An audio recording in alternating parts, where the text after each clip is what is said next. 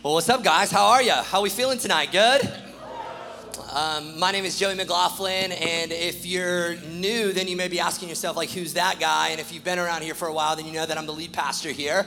But it's been a couple of weeks since I've preached because our elders and staff and leadership team are so gracious to give some of our teaching pastors a break during the summer because I want to be doing this crazy thing with you guys for 30 years down the road. And so it gives us an opportunity to just rest and build into ourselves throughout the summer. And I cannot wait to be back preaching, and I actually will be back preaching next week, closing out this House of Prayer series, and I've got a series coming up in August when I'm gonna yell at you guys. Y'all are not ready for it. And then we got a vision series in September that is just gonna be absolutely epic, and so I'm like chomping at the bit to get back up here and preach for you guys. But tonight, we've got a special treat. Our executive pastor of our church, Mike Reinsel, is going to be bringing the word tonight, and many of you guys don't know him, don't know what that means or who he is, but at the end of tonight, I think that you're going to see how truly blessed you are to be able to hear from Mike. I've known Mike for about 4 or 5 years now, and Mike was originally an attender of our church, and through just a journey, actually ended up coming on staff. And what I've gotten to know about Mike is he is a man who practices what he preaches. And as Joe talked about last night, he practices the things that he prays. And of all the people that I know in my life, there are very few people who pray with such consistency, tenacity, and passion. And when he's like talking to the Lord, when he's praying, I'm just like, I want to know Jesus like you know Jesus. They just seem to have this intimate, deep, and real connection. And I could not feel more confident to put somebody up here to teach you not just about prayer, but how to actually pray for yourselves. And so I want for you to be engaged. I want for you to lean in. I want for you to say, amen, come on, preach it. Give this man a round of applause. Show him some honor as he comes to the stage to bring the word tonight. Thank you, brother. All right there. Good save right off the bat. So Joey, thanks for that. Joey, kind introduction. As Joey said, I'm the executive pastor over our churches. That means a lot of things in a lot of different places. But for our churches, it means that I get to lead the people and the operations and the strategy that undergirds the vision that God has given. Stephen Gibbs as our senior pastor. Pastor Joey is the pastor of this church. And it's a high honor for me to be able to serve in that role. Christina, my wife, is here with me. We have 3 kids, 2 grandkids. My mom worships at Stone Creek. We are all in the Stone Creek family, all of us but one. My daughter, Carly, who's 25 years old, about 18 months ago, she moved to Australia, to the land down under. I was texting with her yesterday, and I was like, babe, I'm giving the word tomorrow. Are you going to be online? Are you going to be watching? And she's like, Dad, we are 14 hours ahead of you. It's going to be early in the morning, and I love you, but I will catch you on YouTube. So I grew up, I'm statistically rare. I grew up knowing about Jesus, but I gave my life to Jesus, surrendered my life to Jesus at 32. And that is statistically rare. The Barna Group would tell you that 94% of people who give their lives to Jesus actually do that before the age of 18. And that's why the Now Gen ministry is so important, so vital to the ministry of our church, of investing in kids and students and our Camp Arrowhead down at the Stone Creek campus, because that is the low-hanging fruit. That is the greatest opportunity that we have to share the gospel of Jesus Christ.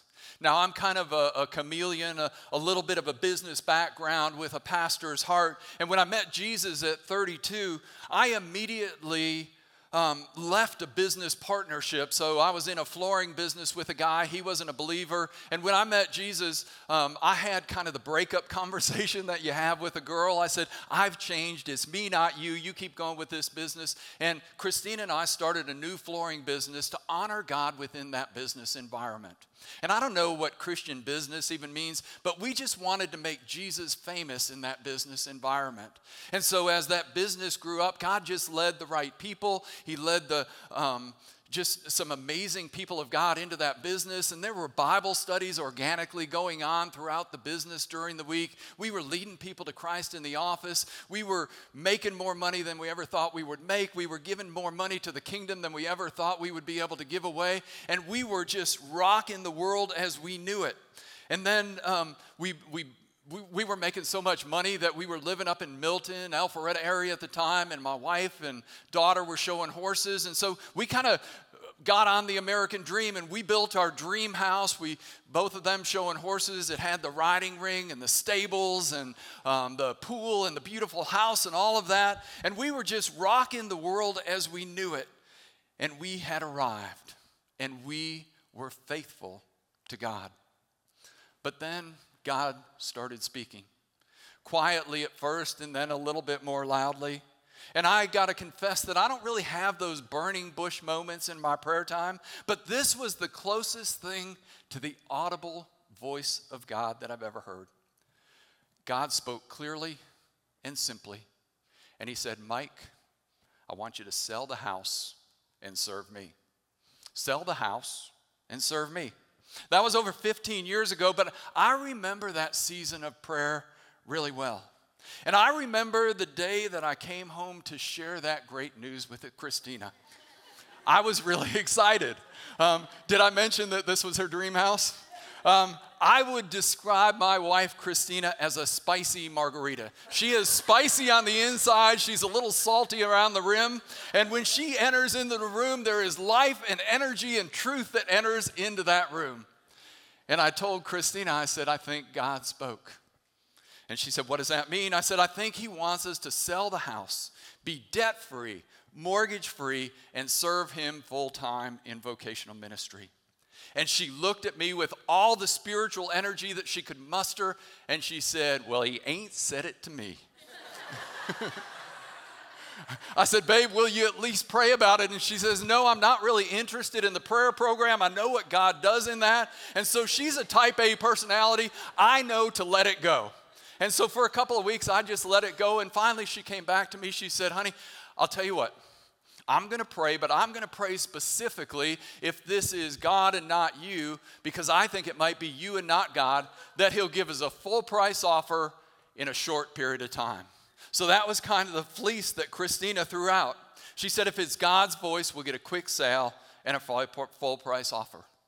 Literally 1 week later, I get a call from the real estate agent. He said, Mike, this guy looked at your house. He wants to meet you over there and ask some questions about the house. So I meet him over there. We walk around the house, talk about all that stuff. And at the end of our conversation, we're standing out in the driveway.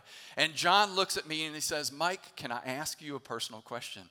I said, sure. He said, if this is your wife's dream house, it's close to work, school, church, all of that, why are you selling? I said, John, that's a great question, and I don't know where you are in your spiritual journey, but here's what God is stirring up in me and in my prayer time and in my family, and I just poured it out there for about 10 minutes. And John looked at me and he said, thank you. And I thought, well, that sailed over the top. The next morning, he calls me early in the morning. He says, Mike, we need to grab lunch today. And over lunch, he sets down his stuff. He's a real methodical person, and he said, Mike, my wife and I were praying last night. And we feel like your house is the right house for our family, but we also feel like God connected to you, us to you to avail you for whatever he has for you in ministry and mission. And we would like to give you a full price offer on your house. 2 weeks later, full price offer. That was the fleece that Christina threw out. And I just got to say that God answers prayers differently, and we hear God differently. Christina would tell you that she is a 2x4 girl. She would say, God whispers to you, but he's got to whack me with a 2x4 for me to be able to hear that it is the voice of God. And she would say that that moment was her 2x4 moment. And that was the transition of our family's journey into full-time vocational ministry. So I love that the first time that I get to share here at Elevate City Church that it's talking about prayer, because prayer is a deep passion for me. I've seen prayer change me. I've seen it change people around me, and I've seen it change circumstances that were literally unchangeable, but for God. We are in the middle of a series called House of Prayer 2. Let me hear you say House of Prayer. House of Prayer 1 was back in March. You might remember it was based on Isaiah 56, 6 and 7, that my house shall be called a house of prayer for all peoples. And I really believe that God is honoring our church's deeper focus on prayer right now. part of the scripture that we just read might be familiar to you, that God would do far more abundantly than we could ever ask or think.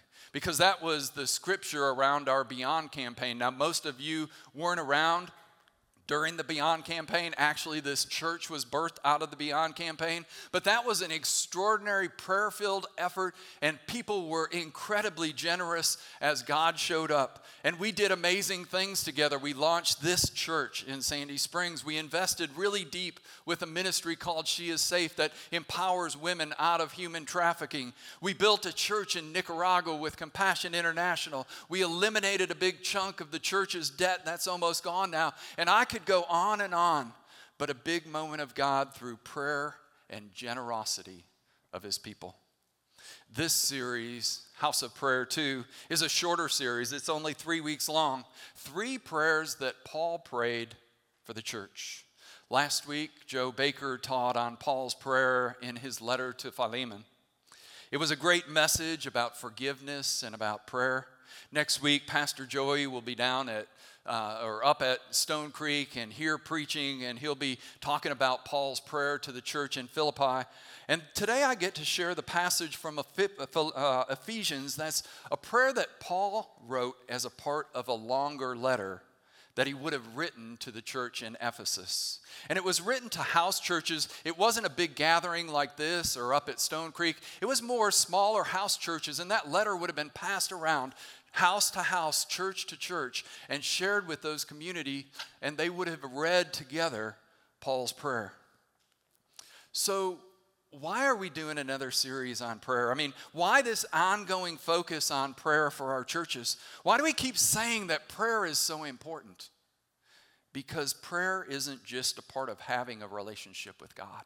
No, prayer is central to the power God desires for us. So let me ask you a question this evening. Who is the most powerful person of prayer that you know? Think about that for just a second. Who is the most powerful person that you personally know?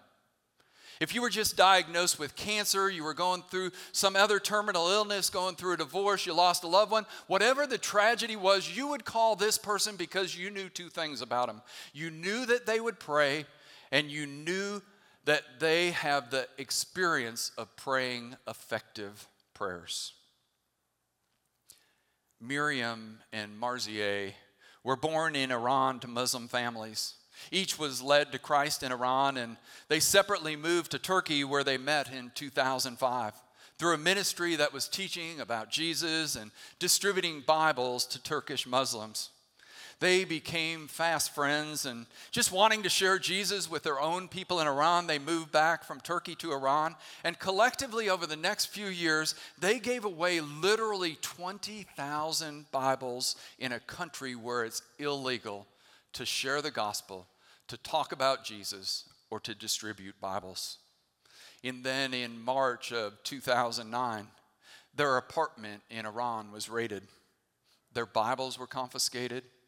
They were arrested for apostasy, basically for leaving the Islamic faith and embracing a relationship with Jesus. And they were sentenced to Evin prison, the worst, most notorious prison in Iran. Evin prison houses the most hardened criminals and allows the most horrific of circumstances. They watched rapes. They witnessed murders, they experienced torture firsthand, and they lived through unspeakable atrocities as they were imprisoned together in an overcrowded cell. And every week, the prison guards would come into their cell. They would chain them up, and they would walk them out and put them in front of the guards, and the guards would say, "If you will just deny Jesus, we will let you go immediately." And every week, the beautiful 20-something-year-old women would say, "No, I'm not going to deny my Jesus." Christine and I learned about Miriam and Marzieh as part of a prayer group that was committed to praying daily for their strength, for their safety, for their release, and knowing that only a miracle of God could bring about their release. We would pray passionate prayers for God to work a miracle. But honestly, we also lived in the reality that short of a miracle of God, that these 2 young beautiful women in their late 20s would likely die in prison simply for having placed their faith in Jesus and for having the courage to share that relationship with other non-believers in their country. So church, what if we prayed prayers as big and as bold as these women prayed? What if we had the faith and the conviction and the confidence that these two women had? What do you think God would do with prayers like that if they were to rise out of the prayers here this evening? I have a question for you, just a quick show of hands. How many of you wish you prayed more consistently, more deeply, and more effectively? Raise your hand. My hand's up. Honestly. Okay, look around the room. The majority of the people in this room are saying that they want to pray different prayers. And I get it, just telling you that we should pray is not a profound insight. I don't think there's anyone here this evening that's saying, wow, Mike, thank you, what a great revelation. I've been a Christian for 5 years and nobody told me I was supposed to be praying. But I know from my personal experience, and I suspect from the hands that went up in the room here this evening, that most of us wish we were better at prayer. So what if there was one thing that if you were to improve that could change the rest of your life, change the lives of the people around you, and literally change eternity? Well, church, I believe that one thing is prayer. So let's jump into the text from today to answer one question: how do I become better at prayer? Now, I'm going to break Paul's prayer that we read earlier into 3 different sections that I hope will teach us 3 different valuable lessons to make us better at prayer. So here's the first section starting in verse 14. For this reason I bow my knees before the Father, from whom every family in heaven and on earth is named, and according to the riches of his glory, he may grant you to be strengthened with power through his Spirit in your inner being.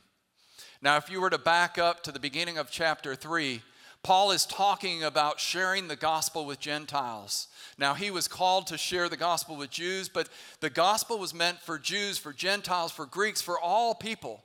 And so Paul is so overwhelmed with the responsibility of this that he literally can find no other position or posture than on his knees. So here's the first lesson. Our place and our posture of prayer matter. Paul says that he bows on his knees before the Father, and this wouldn't have been the norm in the day. If you were a Jew or a Christian in that day, you would have prayed standing up with your arms outstretched. That was how you would pray. Now, for most of us, I think our prayer is probably finding a comfortable chair, a cozy blanket, a hot cup of coffee. We set our Bible down and pray, and that's not a bad thing. I'm glad that you're praying like that. But what if we experience the inconvenience and the discomfort of praying from our knees? I go by Pastor Stephen Gibbs' office. His office is right across mine up at Stone Creek. And I go by his office often. And when his door is closed, he's usually working on a message. And I literally see him on his knees several times a week praying for the church and for the message that he has for that Sunday. What an amazing example for our church. So what if you changed the place and the posture of how you pray? If you got in a quiet place away from distractions, you got on your knees purely out of reverence to Father, and you positioned yourself as being desperate and dependent before God. I have a friend, John Bress, down in Dallas, Texas. John is 6'6". He's tatted up head to toe. He is a former addict. He's a former homeless man. I mean, this guy's complete life has been a train wreck.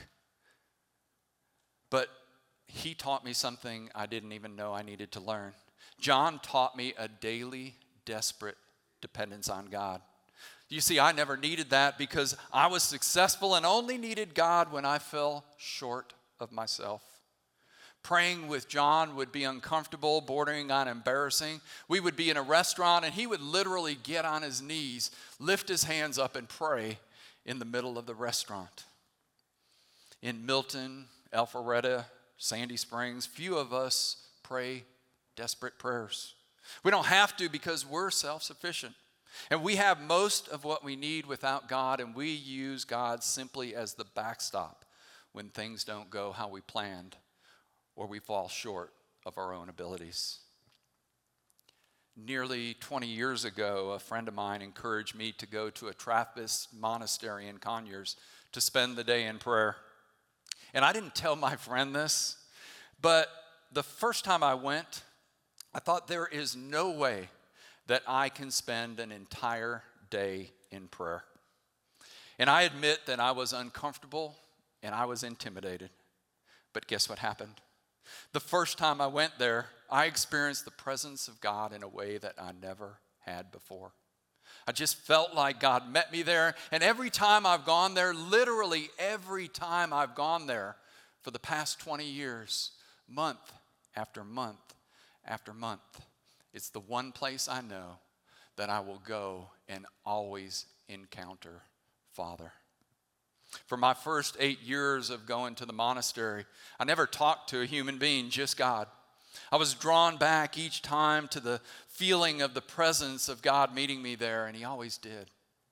And then one day, after 8 years of going, I met one of the 50 monks who lived there, and he would meet with me for an hour each month when I went there for prayer. If there are experts in prayer, these guys are it. I mean, they're like the Navy SEALs of prayer. They spend hour after hour in prayer. It's their calling, it's their ministry, it's their passion, and that's what they live for. They are deeply committed to it, and they are really, really good at it. And this monk taught me that real prayer simply meant coming into the presence of God. And so every month since, for 20 years, when I go to that monastery for my monthly day of prayer, it reminds me that prayer isn't a duty to be completed, but a highly privileged relationship to embrace. And I've learned that the place and the posture in my daily prayer influences my perspective and my power in prayer. And my perspective, frankly, has shifted greatly from how much time do I need to spend with God in prayer to I wonder how much time God will spend with me today in my prayer. Church, our place and our posture matter. The second section in Ephesians starts in verse 17. Paul says, so that Christ may dwell in your hearts through faith, that you being rooted and grounded in love may have strength to comprehend with all the saints what is the breadth and the length and the height and the depth, and to know the love of Christ that surpasses knowledge, that you may be filled with all the fullness of God. The second thing that I think Paul is talking about in his prayer is dwelling in the presence of God. St. Augustine would call it withness. Withness, a witness to God, the state of being closely connected to God. And Augustine taught that being with God is so much more important than doing for God. The second lesson of Paul's prayer for us is that God's deep desire for us is for us to be with Him first and to do for Him, leading out of that. And church, that happens most and best through prayer. If we want to walk in spiritual power, we have to be people of prayer. And if we want to be people of prayer, we have to prioritize the time to do it. Jesus modeled witness in how he interacted with his Father. He consistently left massive crowds of people just to be with his Father. Not to do things for him, but simply to be in his presence.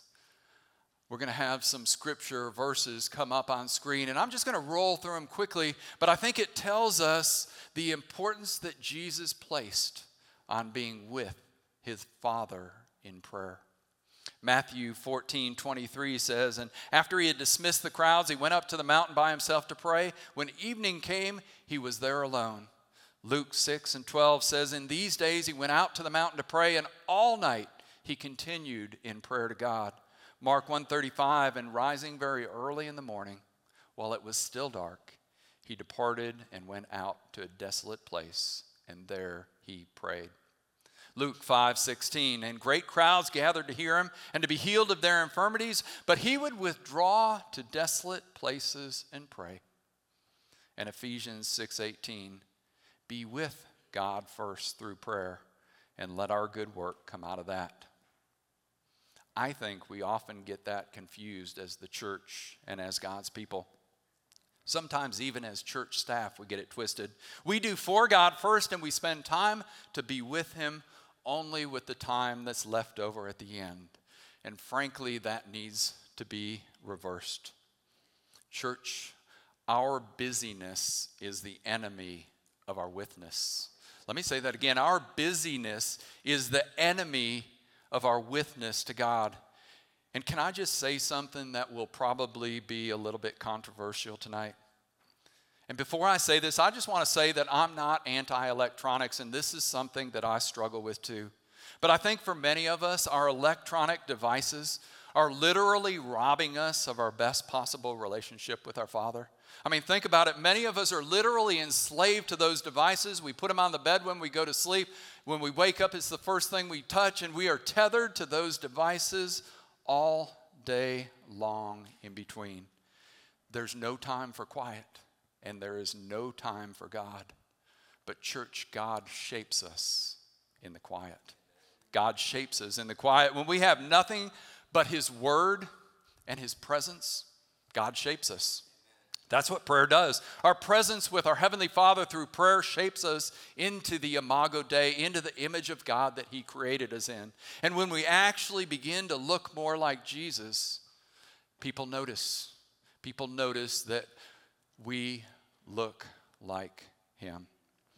Oswald Chambers has a great quote. He says, it's not so much that prayer changes things as that prayer changes people, and people change things. The last part of Paul's prayer, beginning in verse 20, says, now to him who is able to do far more abundantly than all that we ask or think, according to the power at work within us, to him be glory in the church and in Christ Jesus throughout all generations, forever and ever. Amen. Beautiful verse, beautiful verses. Those are what I would call coffee cup verses. And frankly, my personal opinion is all Christian coffee cups should be abolished. That's just me. My own bias will say that and move on. But I think Paul is grounding us here. He's saying God can do way more than our minds can ever think or ask for, and that's the power that rests within us as believers. But we have to ask. God wants us to pray bold prayers. And that's the third lesson for us in this prayer, is that God wants us to be people who pray bold prayers. Paul's saying we can't pray a prayer so big that God can't answer it. We should memorize that passage. We should ask God to do big things through our prayers, because praying bold prayers actually makes us better at prayer. We should pray for the supernatural. And honestly, we shouldn't be surprised when the supernatural happens. I've got a friend at Stone Creek Church. They were off in Italy on vacation. His wife fell the first day of vacation, hit her head, went into unconsciousness, had a brain hemorrhage, and he sent out all of these prayer requests. And we prayed for her for 3 weeks. She got out of the hospital. She's back home now. She got home here in the States, got an MRI, and the doctor said it's an amazing miracle, but the brain bleed is gone, the hemorrhage is gone. Praise God. But Cliff and I were talking, and Cliff is like, I can't believe that happened. I said, Cliff, that's what you were praying for. Why can you not believe that it happened? And it's funny to me that we say that God is a God of miracles, and then we're surprised when we experience one. So what are you wanting for yourself? What are you wanting for your family? What are you wanting for your life? Whatever it is, it's probably smaller than what Paul is talking about here. Paul's prayer for the church in Ephesus, and I think for us, is that we think bigger, dream bigger, and pray bigger things for our lives. Not just that God would fill the gap between what we can do on our own and the bigger things we hope for, but that he would literally transform us into his image and then do amazing things with and through us. That people would look at you and look at me, and that they would see Jesus in us, that they would be praying big, bold prayers like they've never prayed before, and that we would have the confidence that God would answer the prayers that we pray. Now, before I move on, I just want to say one thing. I've had people tell me that they prayed fervently and that they prayed boldly for something and that prayer wasn't answered. And if I'm honest, I've probably prayed things in my life for miraculous things that simply didn't have the outcome that I was praying for. But I want you to hear that that hasn't stopped me from praying bold prayers. What it's done is it's grounded me in the reality that God is sovereign and that He knows better than I do. And why He brings miracles in some circumstances and allows tragic things to happen in others, I'll never completely understand this side of heaven. But as I've grown deeper in my relationship with Father through prayer, and as I've lived more of my life, I've learned that He is always sovereign and that He always redeems what He allows. And I've learned that my prayers need to be more about aligning me to Father's heart than aligning Him to my needs and desires. Do you remember Miriam and Marzieh?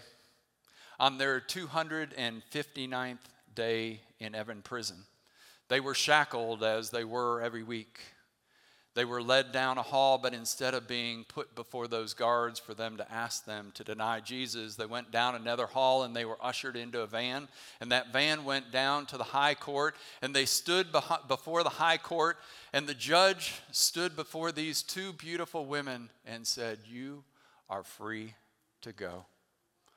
Amazing miracle, answer to prayer. But they were also told that they would have to leave their country, leave their families within a week, and never return to Iran, leaving everyone and everything they had ever known behind them. A few weeks after that day, Christine and I got a call from a friend who had been part of the group that was praying for Miriam and Marzieh and for their release. And she said that the girls had made their way to Atlanta and they needed a place to stay, a place to make home, a place to live. And they just asked me, because I was in real estate, if I had any connections. Well, we had several rental properties at the time. Oddly enough, one of those 3 days earlier had come free, and Christine and I didn't even need to pray about it. We were really clear that God had intersected us with these two women to provide them a place to be home in Atlanta. Over the next 2 years, we got to build a friendship with them. And we learned in great detail what they had gone through in prison, just for refusing to deny a relationship with Jesus. Incredible, faith-filled, deeply prayerful women. And the more I got to know them, the more desperately I wanted what these women had. I wanted the same boldness that they had to pray for the impossible. I wanted the same confidence that they had that God would actually answer their prayers. I wanted the trust that they had, that God knew what was best for them even more than they knew.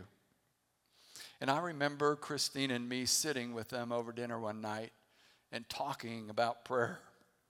We learned a lot, and toward the end of the evening, I asked Miriam, I said, "Miriam, did you ever, while you were in prison, consider just telling the guards that you would deny Jesus and knowing in your heart that you didn't, but just say the words so that you could be released?" And she looked at me, and her face got sad, and her eyes watered up, and she said, "Oh, Mike, I could never do that to my Jesus. I knew He would answer our prayers. He always does." Those two women pray prayers unlike anyone I've ever known before or since, with the confidence, expectation, and experience that God will answer their prayers. Church, what if we prayed prayers as big as these women, with the boldness and the conviction and the faith that they have? What do you think God would do with prayers like that rising out of these pews tonight? And let me just say that bold prayers aren't once and done prayers. I've literally prayed some prayers for a decade or more before God answered those prayers. Bold prayers, bold prayers are usually answered because we're consistent and persistent in our time with God. And so, what prayers are you praying? I mean, if I gave you a blank piece of paper and I asked you to write down all the things you're praying for, what would be on that sheet of paper? Or let me say it another way. If you got tomorrow everything that you prayed for today, what would you have tomorrow? Church, what if we consistently prayed prayers that our Father would do things in our lives that could never be accomplished but for God?